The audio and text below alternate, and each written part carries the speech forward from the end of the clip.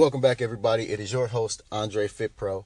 And before we get started today, I just wanted to reply to a call-in we had from Rudy Gilbert. I think that's how you pronounce it. Sorry if I screwed your name up. But in the call-in, Rudy asked, why don't I have an intro for my podcast? And to answer that for everyone who's curious is because, when I listen to podcasts, I skip past the intro anyways. I like to get straight to the point. No fluff. So outside of the fluff that you hear right now, I like to get straight to the point. So with that being said, it is your host, Andre FitPro. Welcome back to the Rich Trainer, Poor Trainer podcast. And in today's segment, we're going to talk about setting your rates. Okay. So before you get the thought in your head of how much I'm going to charge, you want to consider a few things first. Okay. That first thing you want to consider is, what is the membership rate at the gym you're training out of? Okay. And this is where working in a smaller gym benefits you, right? You can leverage that in order to find your clients. And here's what I mean by that. If you are training at a Planet Fitness or a 24-hour fitness, the gyms we always compare to, where rates are, $10 to $30 or something like that, it's going to be hard for you to find clients who are going to consistently pay you more than that membership rate for each session, right? Typically, people who go to these gyms are, not your target market, right? You're looking for high-end clients or, middle class or somewhere around there, right? You want to leverage yourself to where the leads you are getting are people who can afford it at first, okay? Now, is it true that everyone who works at it or who works out at a smaller gym can afford your rates? No, it's not true. But you put yourself in a position where, you have a better chance of finding your target client. All right. I hope that makes sense to you guys. At smaller gyms, you're likely going to find wealthier clients. I mean, the membership rates are higher. Okay.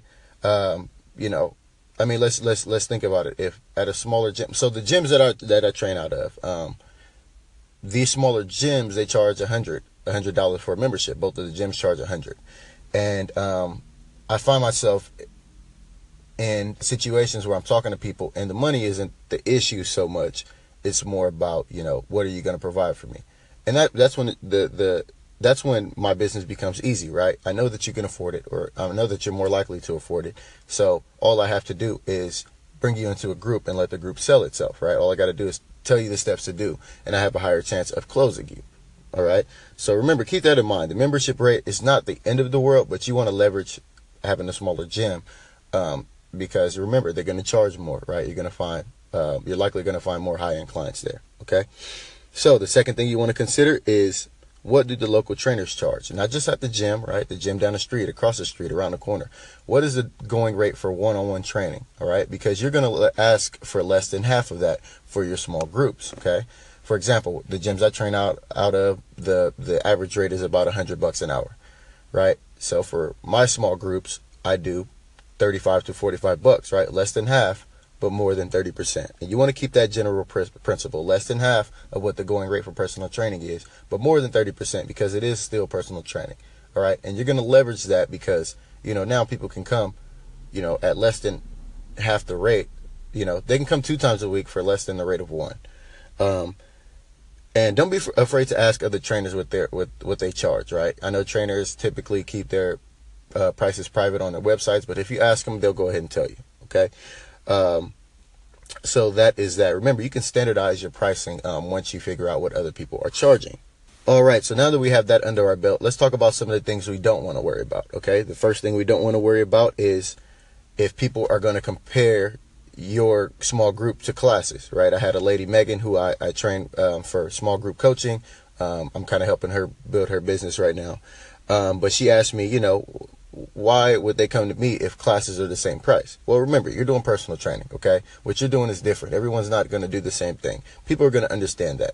The other part of that is people are putting money up, okay? So they're going to take it a little more seriously than the classes. It comes back to that same concept of small group training versus a boot camp, right? With small groups, people are going to hold themselves accountable. The group is going to hold them accountable, and the money's going to hold them accountable. If they want to cancel what they already paid, they're more than likely going to come, all right? So don't worry about if classes are free, why would they come to me? That's not something you're going to have to worry about. The second thing you don't want to worry about is, what if other clients are paying less within the group, right? It's completely fine to have, client A paying $35, clients B and C paying $45, okay? That is completely fine. Don't worry about having a standardized rate, okay? And the reason we say that is, or I should say that the reason that Rich Trainer and I, we agree on this is because, listen, it's your business, right? It's a service industry. This is completely normal for people to pay different rates.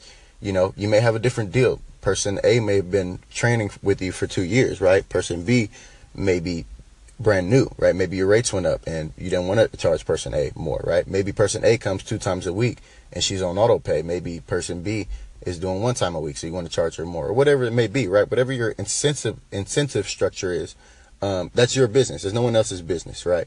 So just make sure that if someone asks you that, you have an answer for it, right? Don't just kind of freestyle it. But at the end of the day, like, people have to understand that it is what it is, you know? So that's completely up to you. Don't worry about, you know, having everyone pay the same rate. You know, you want to leverage yourself. You want to make sure that the money that you're getting paid is worth it. Okay. Even for me, I've got a group of 6 people. One person pays $30. She comes once a week. All right. There's 2 people who do auto pay, regardless of if they come or not. They're getting charged and they both pay $35. And then everyone else is paying $45, whether they come once, twice a week, auto pay or not, right? That's my business, right? And I've got to answer for anyone who questions that. And I'm not going to negotiate that unless it makes sense financially for me. Okay. So don't worry about, don't worry about that part. That's an easy part to take care of. Okay. So to put things together here, remember there's 3 things to consider, right? What is the membership of the gym? What do the local trainers charge?